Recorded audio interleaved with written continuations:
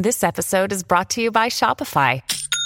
Forget the frustration of picking commerce platforms when you switch your business to Shopify, the global commerce platform that supercharges your selling wherever you sell. With Shopify, you'll harness the same intuitive features, trusted apps, and powerful analytics used by the world's leading brands. Sign up today for your $1 per month trial period at shopify.com/tech, all lowercase. That's shopify.com/tech. At Evernorth Health Services, we believe costs shouldn't get in the way of life-changing care, and we're doing everything in our power to make it possible. Behavioral health solutions that also keep your projections at their best? It's possible. Pharmacy benefits that benefit your bottom line? It's possible. Complex specialty care that cares about your ROI? It's possible. Because we're already doing it. All while saving businesses billions. That's Wonder made possible. Learn more at evernorth.com/wonder. You're listening to the Dustin Gold Standard on Pain.tv. All right, ladies and gentlemen, we are back, and I am Dustin Gold. This is the Dustin Gold Standard, and you are listening to Pain.tv/gold. Yes, you are, folks. All right, let's continue with this article, because we're getting somewhere, folks. We're starting to put the pieces together. Part of this is to help you figure out how to do research on your own, and I'm always open to sharing the research that you send me, as I've been sharing some of the articles that our friends over on Twitter and Pain.tv have been tracking. So feel free to send me stuff, and I will definitely use it in the show if it fits in. This is a community, and we are going to build this together, folks, and put all this information together so that we can eventually be able to share this with our friends and family and warn them about what's coming and come up with solutions together on how to avoid as much of this as you choose that you want to. Again, we're all going to have different plans and different goals, and so we're willing to tolerate this to a certain extent at different levels. In the end, you make up your mind for how you want to live within the coming technocracy.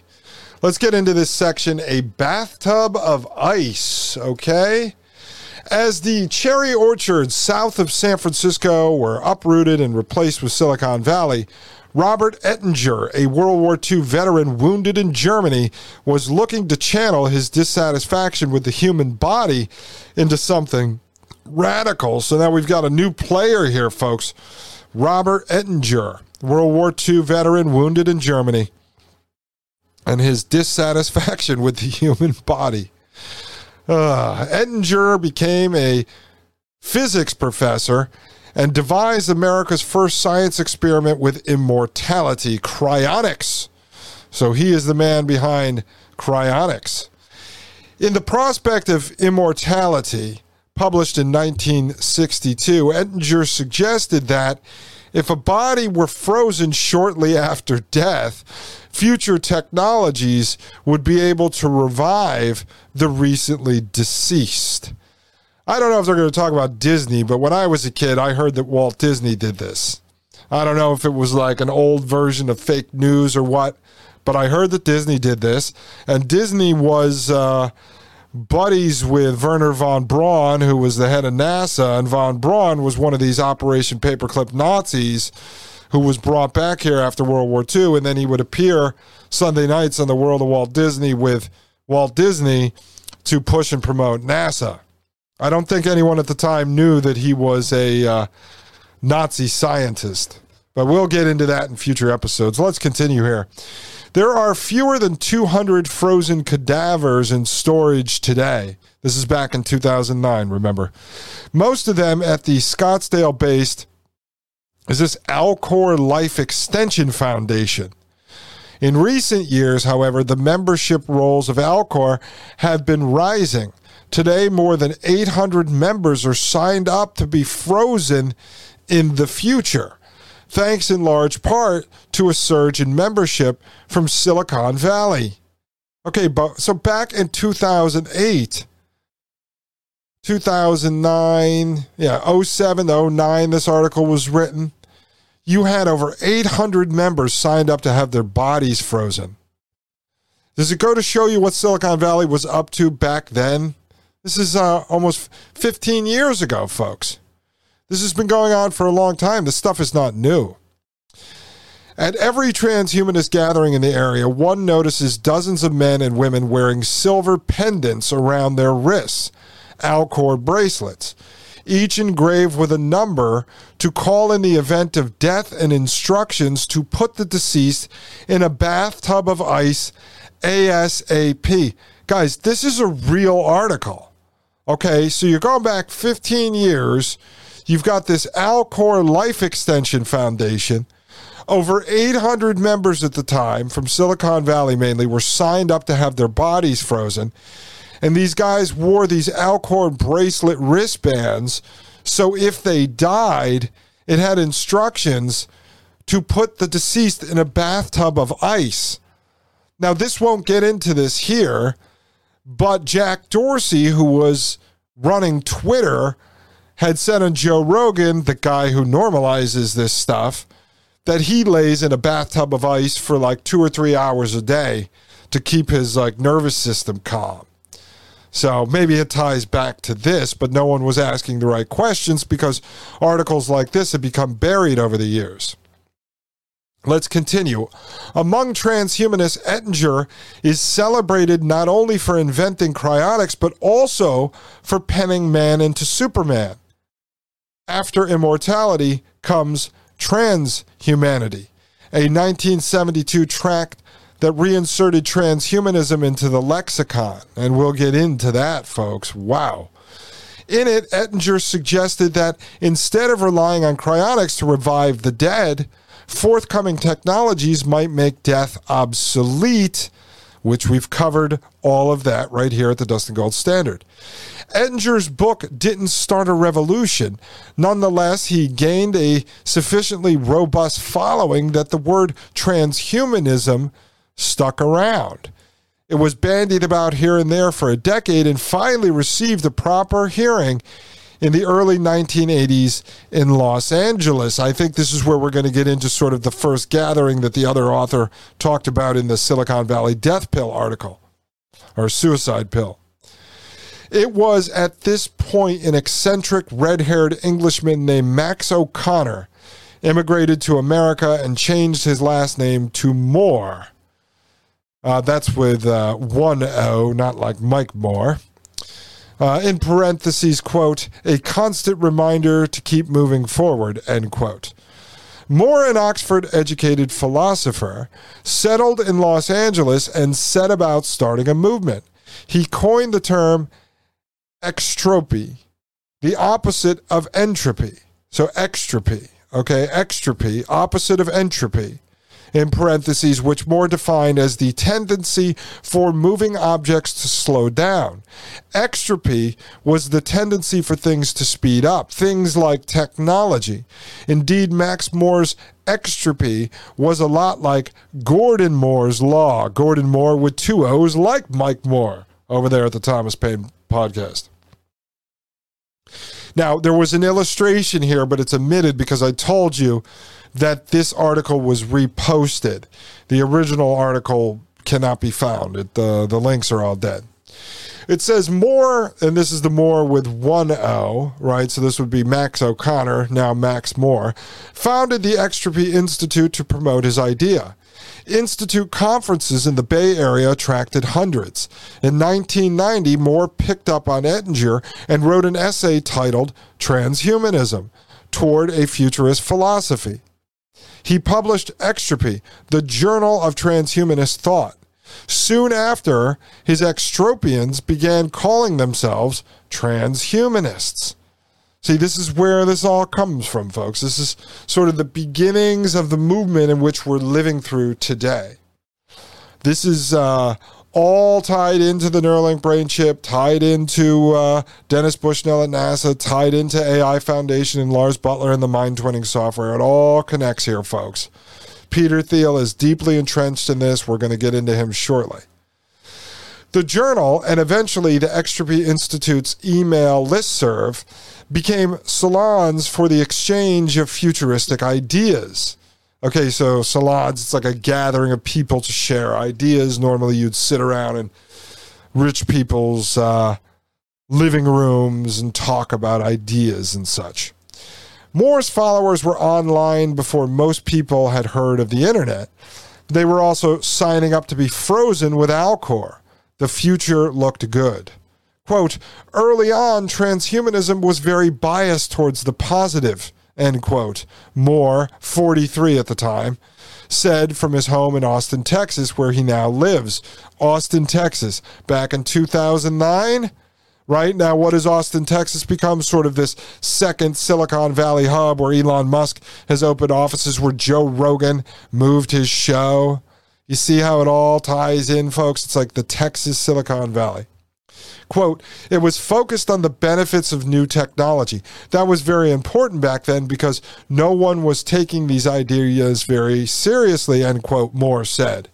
With the Extropy Institute, Moore gave the futurists in Silicon Valley something to rally around. You see, the futurists, as Ray Kurzweil and others are called, or Yuval Noah Harari, and I told you, they are not futurists. They're not predicting the future if they are the ones who are actively engineering, architecting, and building the very technology that they are claiming and that they are a prophet for predicting is coming. They're actually building it.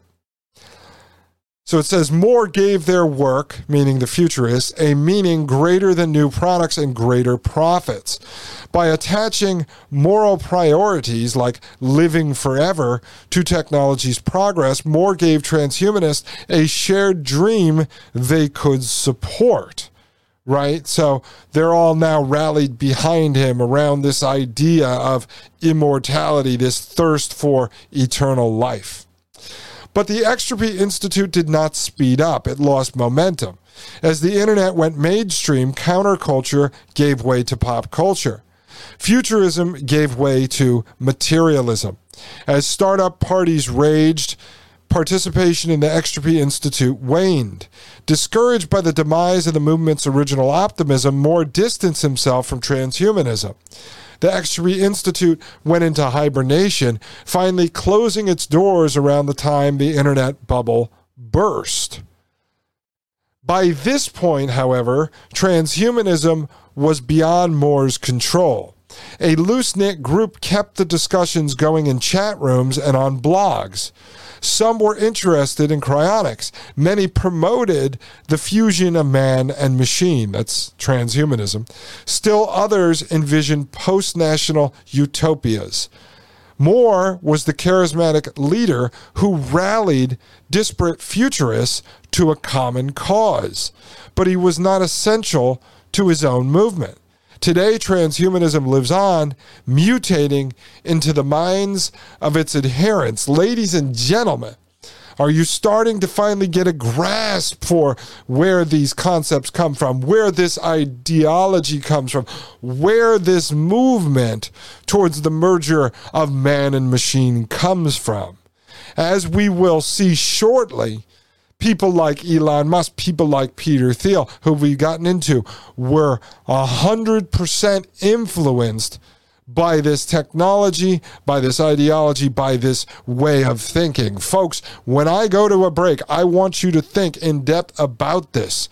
Would you freeze your body so that you could come back in the future and live forever? Well, you might not need to, because now you'll just upload your consciousness to the AI hive mind neocortex and beam it down into a non-biological Iron Man suit. That is how they got around the ice bath and the freezer locker. Ladies and gentlemen, I am Dustin Gold. This is the Dustin Gold Standard, and you're listening to Pain.tv/gold. You're listening to the Dustin Gold Standard on Pain.tv. Join the discussion at Pain.tv/gold. You're listening to the Dustin Gold Standard on Pain.tv. Ladies and gentlemen, I am back from the break. I have emerged from the freezer locker, and I am ready to be brought back to life. My name is Dustin Gold, and you're listening to the Dustin Gold Standard right here on Pain.tv/gold. All right, ladies and gentlemen, let's get right back into this article. We are now on the section Redesigning the Human Body. In a dark exhibition hall at the Tech Museum in San Jose, Kenita Watson sat in a mobility scooter, the type usually employed by senior citizens, and pondering a standing, skinned corpse. All dried red muscle and creamy ligament, the body on display glowed under a spotlight. It was part of Body Worlds 1, a traveling exhibition of skinned and preserved cadavers. I'm sure many of you have actually seen this. I used to think it was weird. They had these kind of floating around even back to when I think I was in college. I went to school for industrial design, so I was in and around art and design, and so I believe I actually went to one of these exhibits. Kind of freaky. But let's see what this author has to say about it. Let's continue. Watson, a retired user interface designer for Sun Microsystems, was visiting the Tech Museum with a few fellow transhumanists. Leaning in from her seat on the scooter, Watson considered the body of a man afflicted with hexadectalism. The mutation that creates 6 fingers on each hand and 6 toes on each foot. So apparently hexadectalism is some kind of a disease that turns you into a cartoon. Put 6 fingers and 6 toes on your hand and foot. Hexadectalism. You learn something new every day. Folks, she stretched out her arm, spread her hand, and said, quote, "I can imagine an arrangement where 6 would work just fine," end quote. To Watson, a malformed hand was not a disability, but an opportunity. Nearby, another transhumanist named Andy Rondu there's a lot of politicians out there, folks. A lot of politicians who would probably benefit from having 6 fingers on one hand. They give a better squeeze. You know what I'm saying? Imagine Joe Biden sniffing your hair and just running those 6 fingers up each side of your neck, folks. That would be fantastic, would it not? I bet they give one hell of a great massage. Wow, that was a great massage. Felt like he had 6 fingers. Oh, yeah? He did. He's a hexadectalist. Nearby, another transhumanist named Andy Rondu pondered a specimen whose abdominal muscles had been peeled back to reveal the large intestine and stomach. Rondu, a young programmer, bulky enough to play professional football, said, quote, "I'm waiting for the day when the artificial limbs become better than the real limbs," end quote. Oh, yes, because there's nothing better than a real limb, except for having a metal limb hanging off my body. I can't wait for that. Together, Watson and Rondu came upon a case containing a preserved brain. Disembodied, the brain was stuck on a metal stake, spinning like a rotisserie lamb. I love that image. And then Hannibal Lecter came out and said he would eat that lamb with a side of fava beans, a bottle of Chianti. Ah, yes, Clarice. Quote, "The gap between the frontal lobes in Einstein's brain was closed," end quote, Rondu mused. Quote, "There were synapses going from right to left lobes," end quote. Watson perked up from her seat in the scooter. Quote, so he was a mutant, end quote. Maybe he would engineer the closed gap in our brains, then we would gain intelligence, end quote. I don't know. A lot of these people, if these people are real in this article, it's like people want to believe that the mad scientists, the engineers, the Frankenstein doctors, the technocrats, the transhumanists, these hackers, these pirates, these thieves, these criminals, these hijackers, like, are our friends, and they really want to help humans get better. They think Elon Musk is going to cure their grandmother's Alzheimer's and her paralysis, and they wake up every day to serve humanity, when in fact they're doing nothing more than engineering you away from humanity, turning you into a robot, into a cyborg. It continues to say, transhumanists see the body as a machine, the brain as a computer. These are seductive metaphors, especially for computer engineers. They imply that with the right tools, we might be able to fix, improve, and upgrade ourselves. Again, pulling into the pit stop at NASCAR and getting a tune-up. It continues, and if transhumanists have their way, the specimens in that exhibition will soon be outdated models of the human body. The optimistic vision is the direct intellectual descendant of Moore's law. With computers improving exponentially, why not expect something similar of medical technology? It's also in line with the palpable optimism around Silicon Valley today, back in 2009. As new money flooded the area during the most recent bubble, companies and individuals were looking for solutions to the world's ills.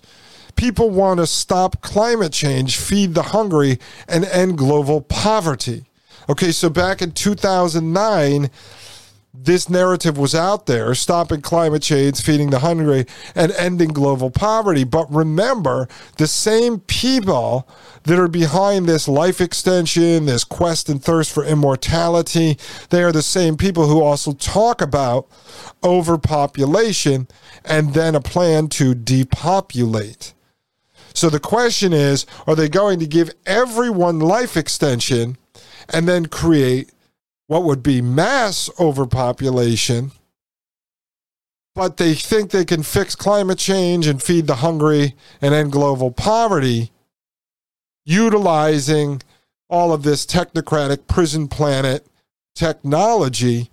Or are they trying to use the narrative of climate change and feeding the hungry and global poverty to tug at the heartstrings of generally good-natured humans to get the approval to build the technology which they will then give to themselves to quench their thirst for immortality, while they will depopulate the majority of the rest of humanity and possibly enslave the ones that they choose who are going to be allowed to live for whatever reason. And as I have given my opinion and we'll get into in future shows, I believe humans will serve the purpose of being essentially batteries to power the AI hive mind, as well as DNA-based storage drives for the big data needed to run the AI hive mind. Let's continue. Meanwhile, the transhumanists of the Valley have honed in on their own set of problems to solve. And they are supported by ambitious multimillionaires like Peter Thiel. I told you we would get to Thiel.